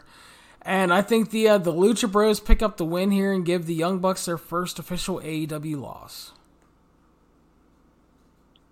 I mean, is it a loss? Like they're not getting pinned. Like, sure, it's a loss, but I'm interested to see how the records play a factor, because this is supposed to be a thing. They said battle royals don't count, but do multi-man matches count? Do ladder matches count? Even though no one's taken a pinfall, so yeah, it'll probably be the Bucks' first official loss, but they're not taking a pin or getting submitted, so it won't look too bad. And I mean, they're still the Young Bucks, so it'll be fine. Yeah, Paige Mookie Ghana, we need to know about this shit. Mookie won't give up anything. I DM'd him and was like, give me some scoops on the analytics, and he's like, I can't tell you anything. I was like, come on, man. He's killing me. I know. I got reports to write and stupid wacky columns to write on what kind of analytics there should be. Look, if we don't get super kick counting in analytics, then what's the point? Exactly. Moving on, we were going to have Kenny Omega versus Jon Moxley, but that is now canceled because Mox picked up a staph infection. The most interesting thing about this story to me, Jeremy, has been the fucking vitriol and negative reaction on Moxley about this. I've not seen this. You tweeted this, and I think the Voices of Wrestling guys said this as well. Like, our timelines must be way different because I've seen none of this. Unfortunately, I have to moderate the 411 comment section. Oh, yeah. And there are people that are like, well, that's what the dumbass gets for going to Japan for a month and working the G1 before this pay-per-view. Yeah. He deserved the fucking staph infection. Here's a clue to you assholes that are saying shit like that. First of all, when this dude was out for the better part of a year due to his fucking arm injury, he almost lost his fucking arm due to a staph infection. So this is a serious fucking thing for him. This is a scary situation. And if you don't know, once you get like a MRSA staph infection, your body is more prone to getting them. And I'm not playing amateur fucking doctor. I know from personal experience. So have you tried a Z-Pack, Larry? Yeah, I know. Get him a Z-Pack, right? But it's just like, I've seen a bunch of bullshit like that. It's like, yeah, the guy got out of WWE. He was signing deals. He made a deal with New Japan. It was a dream to work the G1. He wanted to do it. He signed with AEW. Shit fucking happens, okay? It's wrestling. It's not ballet. We've heard it how many goddamn times? This shit happens. And then the bullshit about, oh, New Japan must have dirty fucking rings and blah. Oh, fuck off. This shit happens, unfortunately. It's a horrible situation. I hate that he has to deal with it. Because it has to be absolutely fucking terrifying to go through this shit again. And trust me, I speak from personal experience. Because, let me see, 7 years ago, I almost lost my fucking right eye. Because I developed a MRSA infection in it. It was about 3 weeks before my fucking daughter was born, my youngest one. So that scared the shit out of me. So this is not like fucking fun and games and bullshit. So if you're like taking great pleasure that Jon Moxley has a massive fucking MRSA infection and is off the show, in all honesty, go fuck yourself. You wore an eye patch, didn't you? Yeah, I had to for a long time. I've had light sensitivity for like 5 months, man. All right. I was like, had I seen you 7 years ago? Damn, we've known each other for a while. Known each other for a long time, dude. Yeah. I was just that reminded me of that. Yeah, anybody wishing like this is a good thing or saying this is a good thing or laughing about this, just knock it off. Like have a heart, have a soul, have an understanding that this stuff happens. It completely sucks. It really sucks. I anyone who listened to the G1 reviews knows how much of a fan of Moxley I've become since he's been John Moxley, and I was already a fan of Dean Ambrose, but he's taken himself to another level as John Moxley, and I think it's terrible for him, and I hope that he comes back as quick as he can. I know he wants to come back as quick as he can. It's not a thing that should be rushed either, though. You've got to think long-term health here, and hopefully I think they'll be smart about that, and because they've seen what happens when you rush guys back from stuff, and I don't think they want any type of that kind of backlash. So I hope Moxley is able to heal up, get back as fast as he can. You know, people are saying 4 to 6 weeks. If it takes longer, it takes longer. I'm pissed he's going to miss the Bloodsport match against Josh Barnett. I was looking forward to them two guys just killing each other. And I was looking forward to this match. It was good, but they kind of turned it into a hotter angle. That Kenny Omega promo ruled. And, you know, Omega made the same point as a lot of those idiots, but the difference is Omega's working an angle and those idiots are just idiots. But the Omega promo fucking ruled. It's going to make this match so much bigger when it does happen, because there is more story to it than just, all right, John Moxley attacks Kenny Omega at the end of the show, and now they're going to have a wrestling match because it's John Moxley against Kenny Omega. Like, now there's some real meat to this story, and I'm looking forward to it even more. Don't criticize John Moxley for getting injured. It happens, and just wish him well. Wish him a speedy recovery. Don't laugh at the guy. Yeah, I really hate people that take, like, joy in people getting hurt and stuff. Like, listen, man, I don't like Baron Corbin, but if he comes on Raw next week and fucking breaks his leg, I'm not going to fucking celebrate that shit. That's horrible. These are fucking people's lives and careers and shit, and they're trying to make money, man. I mean, that's just horrible. But you spoke about the Kenny Omega promo on being the beginning of Being the Elite. If you're not a big Being the Elite fan, I know a lot of people don't like it, watch the latest one, like the first 3 to 4 minutes. It's the Kenny Omega promo. And it is really, really excellent. It's a much different feel than a backstage promo or even a basic sit-down interview because of how they shot it and how they edited it. Really, really good stuff. And like Jeremy said, I think adds a lot to the feud. It's Omega basically. He mocks Moxley for going to Japan, and you know, you had a big dream of going to Japan and you wanted to wrestle the same tournament I did, and what happened? He's like, you failed. He's like, you failed at the tournament I won, and then you came back with a boo-boo because it was too tough for you. And it was just like, it's a lot of good stuff. It's really great. But losing Moxley here is obviously a disappointment for various reasons. It was one of the most anticipated matches on the show. They had a solid to good angle going into it, but now they can build for a bigger match down the line, and depending on how you want to do it, you can obviously do a huge TV match, but preferably you save it for the next pay-per-view. And sometimes when Plan A falls through, you go to Plan B, Jeremy, but sometimes Plan B is actually the original Plan A.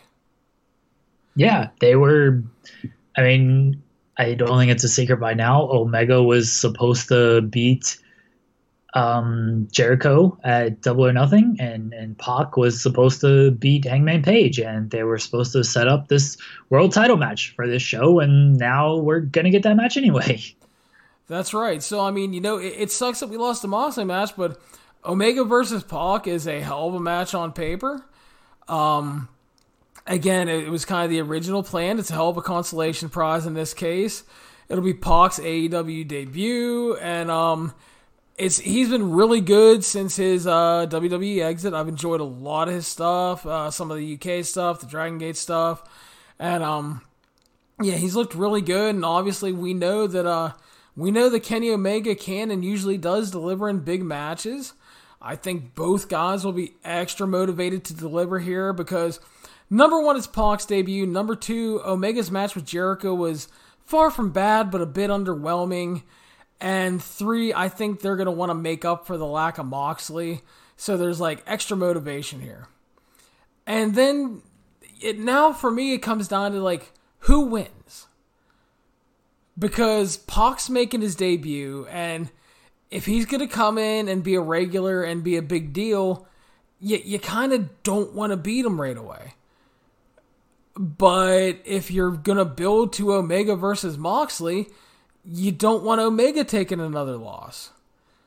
And so we know that the draw has already been established as a viable finish in AEW. I think it could come into play here, and I think that they're going to heavily tease the draw, and we may actually get the draw, Jeremy.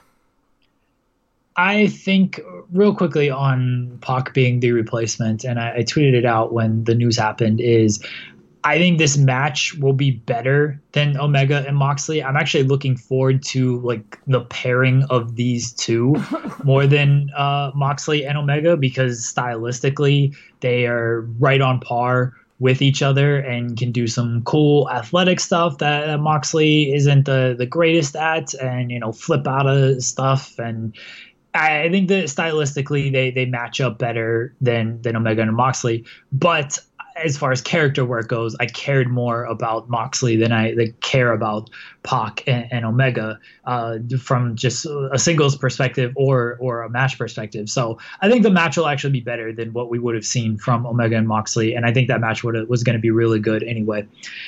I agree with you. It feels like it's a draw or Omega wins. As much as Pac, you don't want to beat him on his first night in there.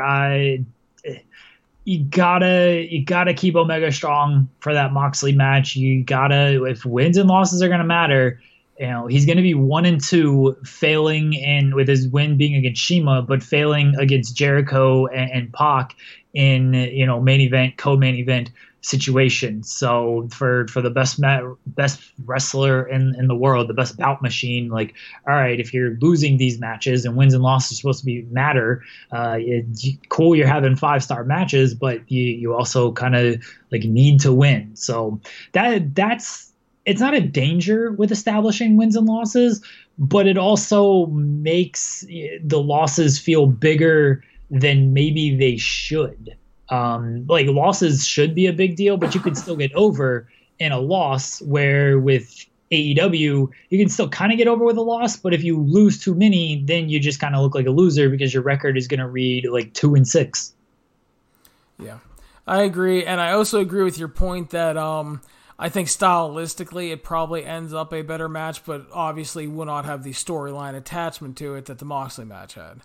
So, real quickly before we go to the main event, what did you make on Being the Elite? You know, they did the bid with Cody and the Young Bucks of, all right, who's going to be the replacement? And Cody does the Young Bucks suggests, well, what about a triple threat? And Cody's like, no, that's a WWE thing. Like it? Hate it? What'd you think of that? I don't like it myself. I don't think you need to do that bullshit. I'm with you, but then I thought about it. It's like I don't need it. Like on being real quick on Being the Elite, it's fine. I don't want it on the TV show.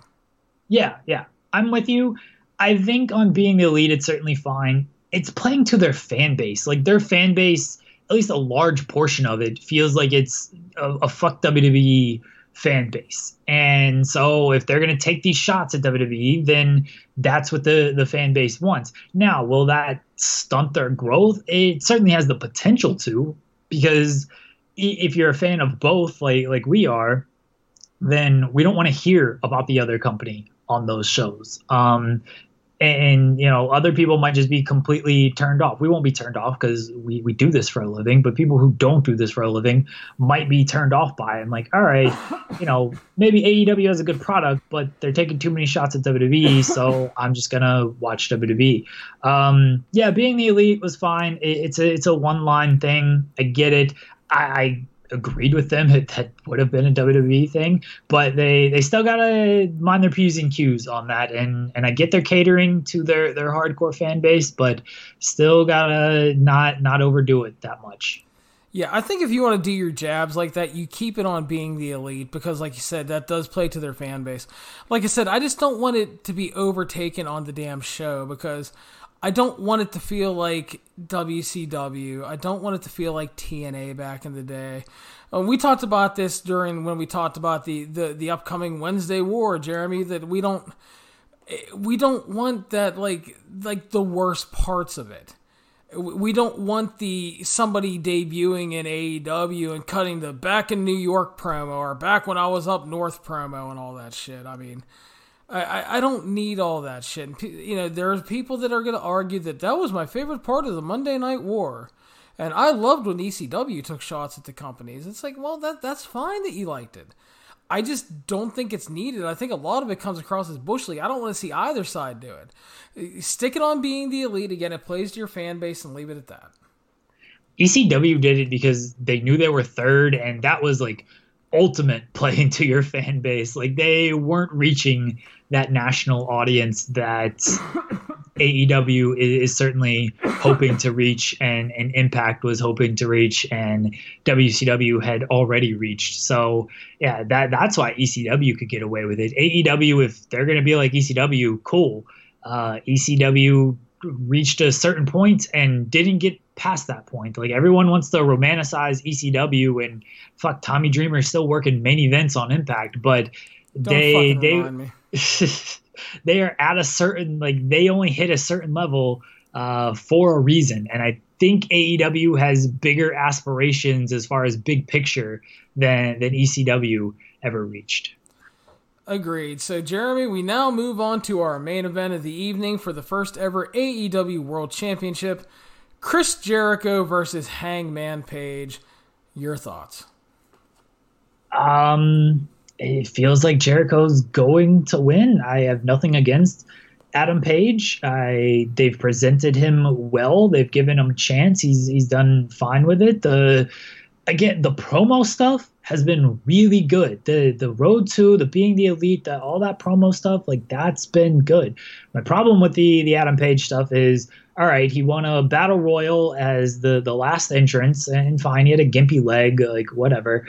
And then he went fucking 12, 15 minutes with what's his name, who's not even on this show. Like, he barely he beat went that like guy. 19 minutes with fucking Kip Sabian. All right, even worse. I tried to give him some credit here. Like, that doesn't inspire. Like, that's my lasting impression of Adam Page is that match, and him going way too long with Kip Sabian, who can't even get a spot on this show. So it shows, like, how much he actually means. Just Jarek. I can't see them going into the first show with Adam Page as the champion. They might want to try to push him. They can certainly make him in this match because he's going to be working with Jericho, and he's probably going to get some good offense in. But Adam Page is the world champion. First show just doesn't inspire a lot going into it. And Jericho, damn near 50 years old, thick Jericho. I don't know how much that inspires either, but at least Jericho's got the cachet built up to where it's like, all right, hey, Chris Jericho is your champion. I'll watch this. Yeah, it's like, at first look, I was like, I really like Adam Page. I think he's really improved over the past couple years. Definitely has star potential. And at first look, I was like, I was really on Team Page here for the win, but as you kind of ran down, it's just, and we've talked about this repeatedly, his build to make him a quote-unquote viable challenger just hasn't been there at all. He won that battle royal. He had a really flat, long match with Kip Sabian that didn't inspire anything. And I don't see him coming out as the winner and how it can look good in any way. And then on the other hand, though, it's a total catch-22 too, because Jericho is a vet. Jericho is a name. Jericho is part of the reason they were able to help get the TV deal and all that stuff. He's a star. But unfortunately, they're promising something new. They're promising a revolution. And so many people associate him with WWE, who for many are the enemy right now. They want that revolution. They want something new and fresh. I also have some concerns about the match itself. I think Page is great. But again, hasn't been positioned strongly, and I don't think the crowd investment will really be there for him. Jericho's last two major performances against Okada and Omega were very good to a point, but I also feel they left a lot to be desired compared to his Wrestle Kingdom matches with Omega and Naito. I'm hoping for the best here. I think it could be a struggle of points because I don't think Page is in a good position. I'm not sure if Jericho is going to be up to that top tier performance. I hope I'm wrong on every level. Hope they knock it out of the park. Hope they have the best fucking match on the card. But I have a lot of concerns about it, but I do think that Jericho will likely walk out as the champion to head into TV with a name in that position. The match quality is something I'm concerned about as well because, Father Time catches up to everybody. Chris Jericho is damn near 50. We've seen him slow down over the years.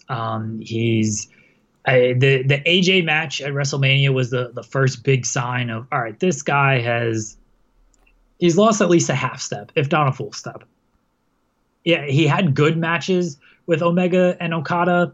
I mean, anyone can have good matches with Omega and Okada. They weren't raised to that other level that you see Omega and Okada get raised to when they're in there against, the top tier workers. Hangman Page, he's had some good matches with the right guys. We've never really seen him carry things on his own, though. And Jericho, if he is that, I think at this point it's safe to say he's a step behind.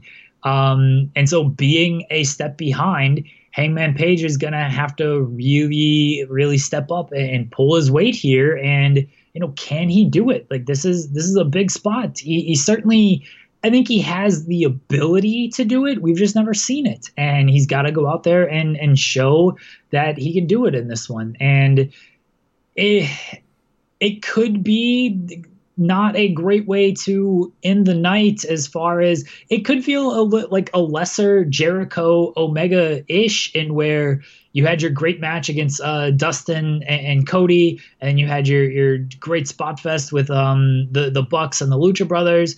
And then it's like, all right, Omega and Jericho, it's cool, but it's not up to those standards. Like, we're going to get Omega and Pac, which is going to be awesome. We're going to get another, like, probably even better spot fest with the ladder match. And then it's like, oh, Jericho and Hangman. All right, it might be okay, but it's not going to live up to those two, and it might just be okay. Jericho's the big problem back with that AJ match was, to me, that was when Jericho was still trying to work like young Chris Jericho. And he couldn't keep up with AJ then. Obviously, since then, he's altered his style. And it's a slower, it's a more brawling style, and that fits him as an older performer. And when he's locked in and stuff, he does it very well. But like you said, I mean, Father Time catches up with everybody. He still works hard. He's still really smart. He can still tell a story. But those last two matches were a bit telling for me compared to, again, the Naito and Omega matches. So, like I said, that concerns me. I'm not saying it's going to suck. I'm not saying he's old and washed up. Don't anybody get into that bullshit and say I'm saying that, because I'm not. But I do have concerns. I've even talked about it, Jeremy. We've talked about it with Tanahashi. I still worry about a lot of big Tanahashi matches to a point because he is breaking down. Who knows how much longer he's still going to be able to have great matches. But I do have faith, like in that Zack Sabre match, because of the style they're going to work and because of how much of a better storyteller Tanahashi has become. So I think Jericho, for lack of a better term, is going to have to use all of his tricks here. All of his psychology, all of his knowledge, smoke and mirrors, whatever he has to do, they're going to have to use it all. And like you said, Adam Page is really going to have to step up. What is the big closer here? Because this is the last show before television. Is it just Jericho is holding on to the title? Like that's your closer? Chris Jericho, you're out. He's the champion. Join us October 2nd on TNT for the follow-up? Or, I mean, they had Moxley at Double or Nothing. Do they have something in their back pocket to close this show? I have heard rumors of a big surprise. I do not know what they are. I have not been given any clues to what they are. But there are a lot of rumblings on the dark Twitter that they have a huge surprise planned. and a big star. I don't know who that would be. There's always going to be those rumblings because it's AEW. People, for better or worse, sort of expect that stuff from them right now. Yeah, I don't know who or what it could be, but there are rumblings, and we will see. I'm not predicting anything. I don't know any news. I don't have any legit speculation on who it could be. Obviously, I think people are there's always gonna be the CM Punk's speculation, just because he's at StarCast, and people are gonna think that he's always coming back. So, I mean, I don't know, but there's been some rumblings, and we'll see what happens. And you're right, Jeremy. It might just be that it is what it is, and it's because people are expecting it, and that we get nothing. It might just be Chris Jericho standing tall, huffing and puffing with the title at the end of the show, and that's it. The Punk rumor is obviously going to be huge because, yeah, he's got the stage show at StarCast. It's in Chicago. We know he's going to be there. And the more that they deny it almost makes it feel like the more that, okay, he's definitely coming in. Like Cody said, he'll probably end up back in WWE. Conrad Thompson is adamant that he's not going to be at All Out. And they're leaning so hard into the denial that on one hand, they could just be telling the truth, because that'd be kind of weird in pro wrestling that somebody's telling the truth. On the other hand, you're leaning so hard into it that, okay, he's definitely showing up. So they've built up that goodwill. I made this joke on, I don't know if it's a joke, but it's just an observation on Twitter that, I don't know if you saw it, Shibata was listed as coming back on the New Japan website. And it turns out, and then they pulled the paragraph, and then it turns out the website people just kind of did their own thing and didn't really know what was going on. WWE does this, and it's well, they can't get on the fucking same page with each other. New Japan does this, and it's oh my God, they've created so much more mystery around this Shibata turn and everything. AEW is very much the same way, where yeah, they could be lying to us, but they've built up goodwill through all these surprises and big moments that it could be CM Punk shows up, even though they want to deny the hell out of it. Yeah, it's really weird. And by the way, let me throw a quick credit out to Voices of Wrestling, who I know had that info on the Shibata stuff. I don't want to be one of those assholes that never credits people. But yeah, I mean, it's weird. Like I said, it could be absolutely nothing, Jeremy. It could be just a bunch of pipe dreams. It could be Punk. Who the hell knows? But I mean, it'll be interesting to see, because it's a fair point. I mean, are they going to pull out something big, or is it just going to kind of be Jericho standing with the title and Omega coming out to confront him or something? Or is Moxley going to attack him and hit him with a chair and walk out because that's all he can do? Or I don't know. I mean, it'll be interesting to see. A lot of interesting things on this show and on the weekend as a whole, because as we talked about, Royal Quest, a lot of good stuff on there. Cardiff, potentially awesome main event. Then there's the Cesaro intrigue, because, again, I'm all in on Cesaro doing a 6-month stint in NXT UK. I'd love that. And it's just... And All Out, I mean, can they deliver another quality show? I mean, because Double or Nothing was really renowned for the most part. People seem to really like the other 2 free shows this summer. Can they knock it out of the park again? Obviously, they sold out the building. They have some early sellouts for TV. And they have momentum, but it's just, can they deliver again?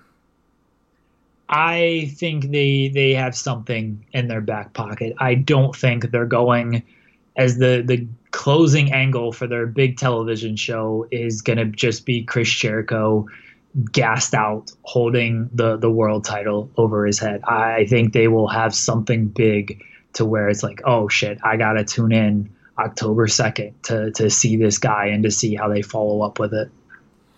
All I'm going to say is, and I don't know if it's Punk, I don't even think it's Punk to a degree, but who the fuck knows? But all I'm going to say is they're in Chicago. And if the opening fucking riff of Cult of Personality plays, that fucking place is going to come unglued. It's going to be a madness. And they're going to... This is why I feel like they've got something big. And again, I don't know if it's Punk either. That's going to be the rumor all the way up until the show goes off the air. But I just don't see them going into television with that being the closing shot, the gas Chris Jericho. They've got to create something big going into that first television show, because Double or Nothing closed with Moxley, and they followed that up as quick as they could with Fyter Fest and getting him on that show. And of course he did the G1 run and everything, so we couldn't do Fight for the Fallen, but they had to do something as quick as possible with him, and they created a lot of buzz coming out of that show, and they've got to create the same kind of buzz going against NXT on Wednesday. Even if they weren't going against NXT, like, you want to create that buzz just going into TNT, and they've got something. I feel like they've really got something. I don't know anything for a fact. I truly don't. It's a gut feeling that I believe they have something. And I don't know if it's as big as CM Punk. There's nothing I don't think that could be as big as CM Punk. But I do think they've got something in their back pocket where we're going to be like, oh, shit, yeah, the October 2nd, like AEW or NXT's doing well, but I got to watch that first AEW show. Yeah, and again, it's fun to speculate, but again, we don't know anything. We're just kind of spitballing here. And Jeremy, you brought up NXT and AEW, and I think we'll go ahead and announce this now. First of all, we will have a post-podcast on Saturday night after All Out goes off the air. We will cover for certain NXT TakeOver Cardiff and AEW All Out. And then starting October 2nd, when AEW and NXT go head-to-head, we are going to start doing a Wednesday Night War podcast covering both shows, which we will record Thursday mornings, because I will have to review AEW live and then NXT afterwards. So we will record Thursday mornings, and we will have a weekly breakdown of these shows as they go head-to-head, and to see how things shake out. Jeremy, how excited are you? I mean, everyone, I hope, heard our excitement for our big AEW NXT show last week, and I was really happy with that show. I mean, you told me you were really happy with that show. I thought we nailed it from multiple angles that even other podcasts didn't. I mean, take shots at other podcasts. I'll start wars with them. That other podcasts didn't think of and stuff. And we were fortunate enough to do one fairly quickly after the news broke. Like, we did it that night after the news broke that morning. So I can't wait for Wednesday nights. I said it last week. It's an exciting time to be a wrestling fan, and so the fact that the day after, like less than 12 hours after the shows go off the air, we're gonna talk about the shows, and everybody can listen to our reviews of it. I'm excited because Wednesdays are going to be fun. Cody said it. Wednesdays are the most important night in wrestling now, and I don't disagree with him. Yeah, I am really excited for it too. I know. One thing that bothers me sometimes, I hear people bitch, and these are people that have subscription websites that bitch about oh, there's so much to watch. I'm like, you do realize that you're covering this and getting paid for it. Maybe you should have a little enthusiasm about it. And like Jeremy, I'm excited because while I don't think the Monday Night Wars were perfect, I had a blast during that time period. I used to watch with friends every Monday when I was in college. And it was a great time, and now we're getting a fresh company against the established WWE, and with a lot of the fresher names in NXT, there's just a lot of potential, and I think a lot of fun can be had, so I am not going to complain about it. I might get really tired covering it all, but I'm not going to complain because I plan to have a damn good time watching all this. I don't get anyone who is making money off of watching wrestling complaining about watching too much wrestling. It's very weird to me. Is there a lot out there? Yes. The majority of it is good, and then there's some really great stuff, and the fact that we can make a living off of it, other people can make a living off of it. Why are you complaining that there is too much? The more the better, because then, that'll drive interest in the product and hopefully drive money into our pockets.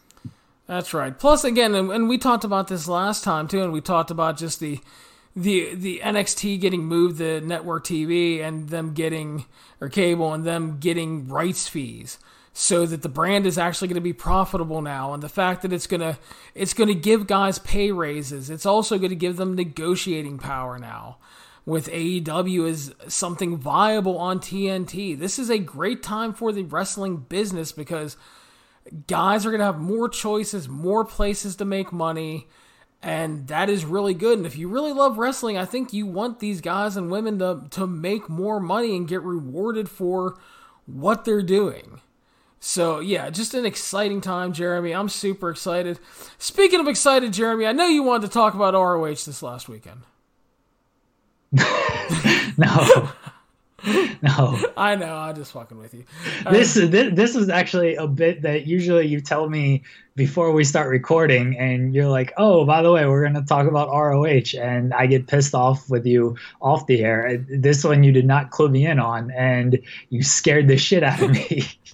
No, I just want to see what you'd say. No, they had a solid weekend of events. The TV tapings were better than the second night. So I didn't see all of the shows. I watched a decent amount of the shows. The 15 people were in attendance. No one cares. Matt Taven's the champion. Mark Radulich is happy. Everyone else is pissed off. Yeah, the optics were not good in the crowd there, but yeah.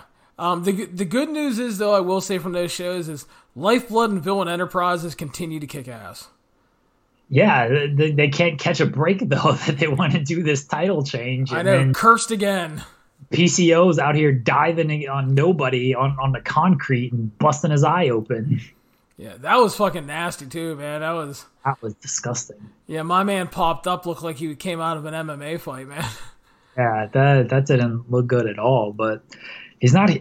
I guess he's a little bit human. The match, or the injury, kept him from that match. So Skrull's contract is going to run out before they can get the title off of him. I know, it feels that way. So, but again, Jeremy, thank you as always, brother. We will be back Saturday night late after All Out, and we will break down what we were able to watch that day. And my plan is to live cover NXT TakeOver Cardiff on the site, so you guys can follow along with that. I will also be doing live coverage at AEW All Out that evening.